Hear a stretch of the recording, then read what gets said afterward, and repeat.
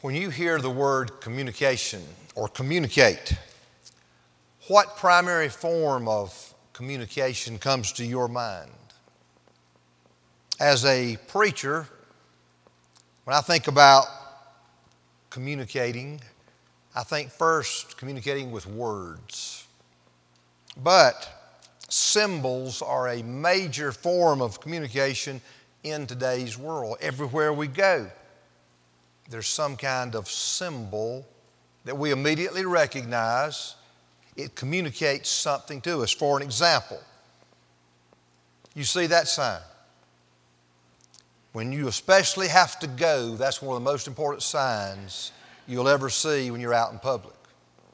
I thought about, when we were on vacation this week, I used to never think about things like this, but I thought, for some reason, what if Lisa or I got sick?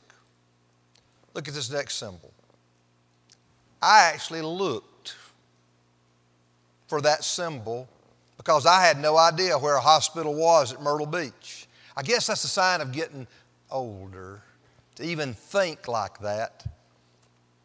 But you know what that sign means. Here's a very powerful symbol coming up next. That's the symbol of champions.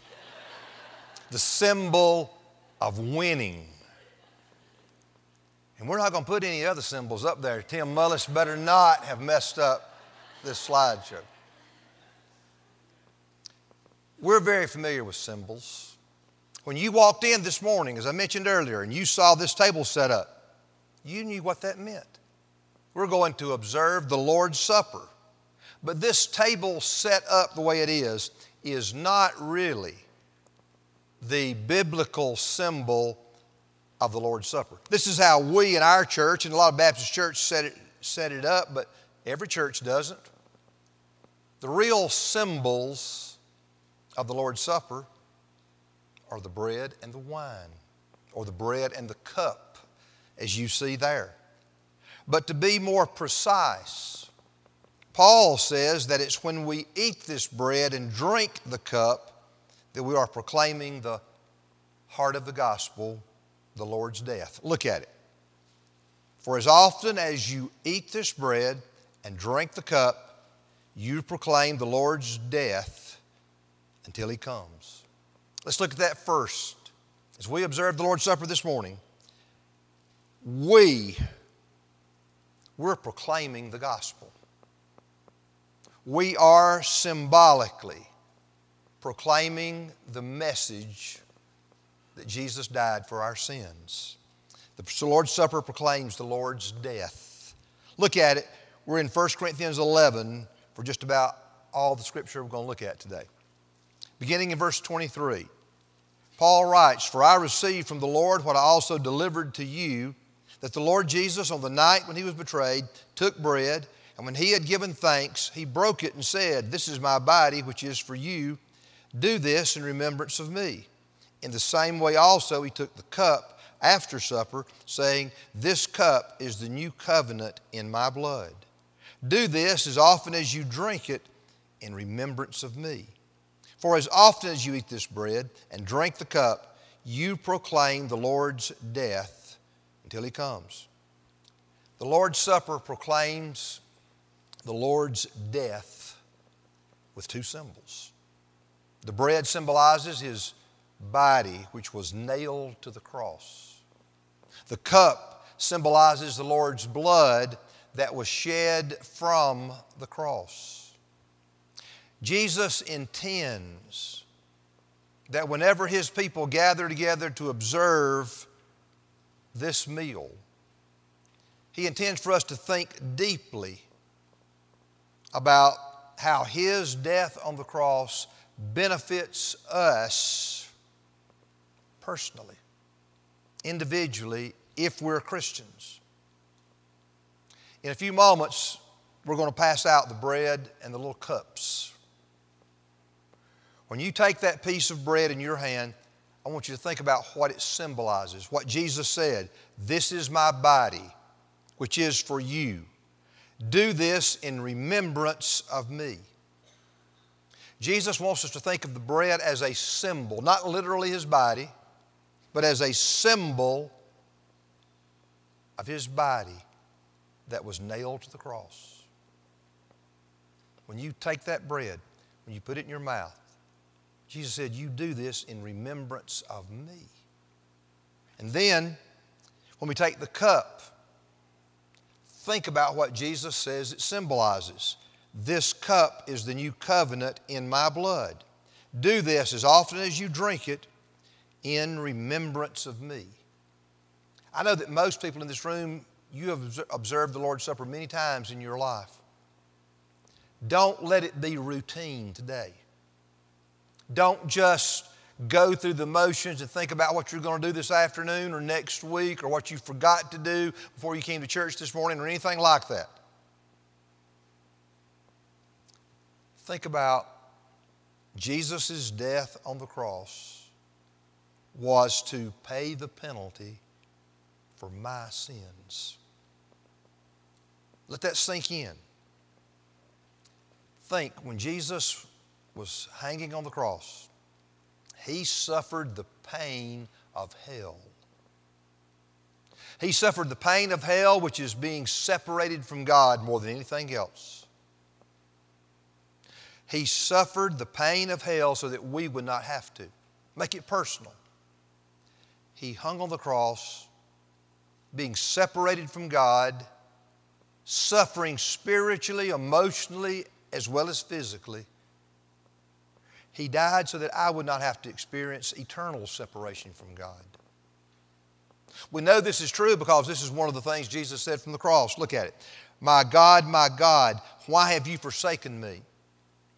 When you read, most of the time Jesus referring to God, He refers to God as His Father.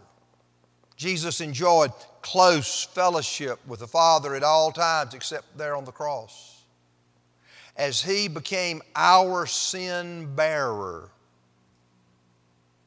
God unleashed His wrath on Jesus. Jesus did not experience close fellowship with the Father as He hung on the cross. He experienced hell, being cut off from the Father, which is why He cried out, referring to Psalm 22, my God, why have you forsaken me? Jesus suffered so that we would not have to. And after He had suffered the penalty for sin in full, it was over. And one of the last things He said was, it is finished. It was a cry of triumph. He had paid the penalty for our sins in full. It is finished. If you are not a Christian, you need to hear this and understand salvation is available to you right now. If you'll admit your need, turn from your sin, and trust Jesus as your Savior. Commit your life to Him as your Lord now. When we observe the Lord's Supper, we are first and foremost proclaiming the Lord's death on the cross for our sins. But that's not all we're doing this morning. That's not all the Lord's Supper proclaims. Look next. The Lord's Supper proclaims the necessity of Christian commitment. I want you to listen to that. The Lord's Supper, what we're doing this morning, it also sends forth this message. It's not enough just to believe intellectually in Jesus. We've got to be committed to Him. Look at how it goes on. Paul in 1 Corinthians 11. For whoever therefore eats the bread or drinks the cup of the Lord in an unworthy manner will be guilty concerning the body and blood of the Lord. Let a person examine himself then, and so eat of the bread and drink of the cup. Paul wants us to understand the importance of having a right relationship with the Lord when we take the Lord's Supper. Look at it again. He first issues a warning. This is a warning to Christians, a warning to people in the church. Whoever therefore eats the bread or drinks the cup of the Lord in an unworthy manner will be guilty concerning the body and blood of the Lord. As Paul was writing to the Corinthians, here in this section, Paul is very upset because of the lack of unity in this church. They're divided. They're at one another's throats. And it's because of personal selfishness, personal pride. And so he's telling them, do not come to the Lord's table with such attitudes. Don't come to the Lord's table full of sinfulness, selfishness, self-centeredness, arrogance. Don't come to the Lord's table looking down your nose at one of your brothers and sisters in Christ. Don't come to the Lord's table in these such unworthy manners, because if you do, you are abusing, failing to honor the Lord's death. That's his warning. Then he makes a plea. Verse 28, let a person examine himself then, and so eat of the bread and drink of the cup. We come to this, it's a time of self-examination. Our observance of the Lord's Supper is always a serious matter. I want you to understand, by taking the bread and the cup, you are making a public statement of your ongoing faith in and commitment to Jesus as your Savior and Lord. I want you to understand that.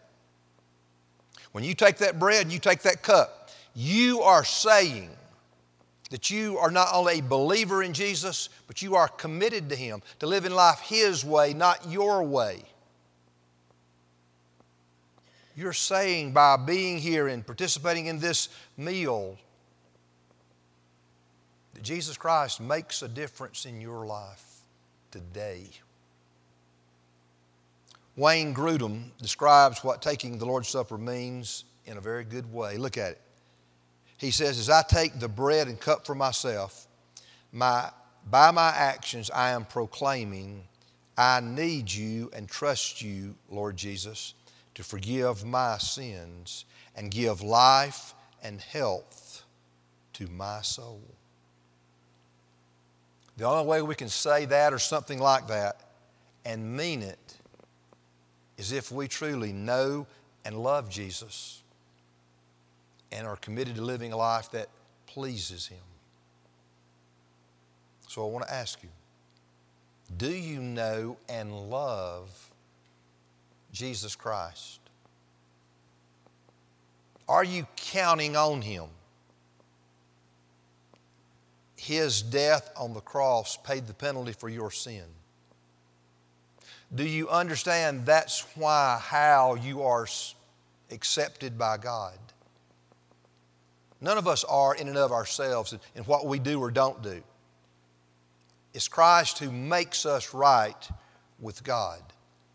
He's the one who makes us worthy of being called children of God.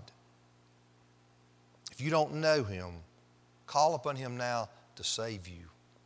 Scripture says, whoever calls on the name of the Lord will be saved. That applies to you. But are you also committed to Christ right now? Most people in this room are professing Christians. Is He the Lord of your life? Is He the number one person that you want to please? Now, we talked about this several weeks ago. If we're normal people, we want to please several other people in our life. I mean, hopefully, if you're any kind of man or woman, you want to please your spouse. Most parents, not in every way, but in a lot of ways, want to please their children. Believe it or not, a Christian young person does want to please their parents. In fact, a lot of children want to please their parents or meaningful, significant adults in their life, whether they're Christians or not. But as you think about the person in your life that you want to please, that you put forth the effort to please, is the Lord at the top of the list? Is He truly what that word means? Is He your Lord? If you've drifted away, you know you're a Christian, you know that you love Him, but maybe your commitment's not where it used to be. Or maybe it's not that you drifted, you've just rebelled about something. If God's convicting you about that, come back to Him. Humble yourself, confess your sin. Renew your commitment to Christ as your Lord now. I know there's a lot of people in this room. You walked in this morning and you saw we're going to observe the Lord's Supper, and it excited you because you truly love the Lord. You are committed to Him. None of us, no one person is perfect. But there's people in this room right now, there's nothing you're refusing to be faithful to God about. You love Him. You're wanting to please Him. You want Him to show you how more and more you can please Him. If that's true for you, let this be a time of true fellowship with your Lord. Thank Him for what He's done for you. Express your love, your commitment to Him as we go through this symbolic presentation of the gospel. After I pray, I want us all just to spend a few minutes preparing personally to observe the Lord's Supper. After I pray, the musician is going to play through a couple of verses of a song just sort of to give us some little time to not be distracted, but prepare ourselves personally. Let's pray together. Father, help all of us right now to understand how we need to respond to you in order to be prepared to observe the Lord's Supper in a way that will please you and not show dishonor to the Lord. So we're just in an attitude of prayer. Let's just all prepare ourselves for the Lord's Supper.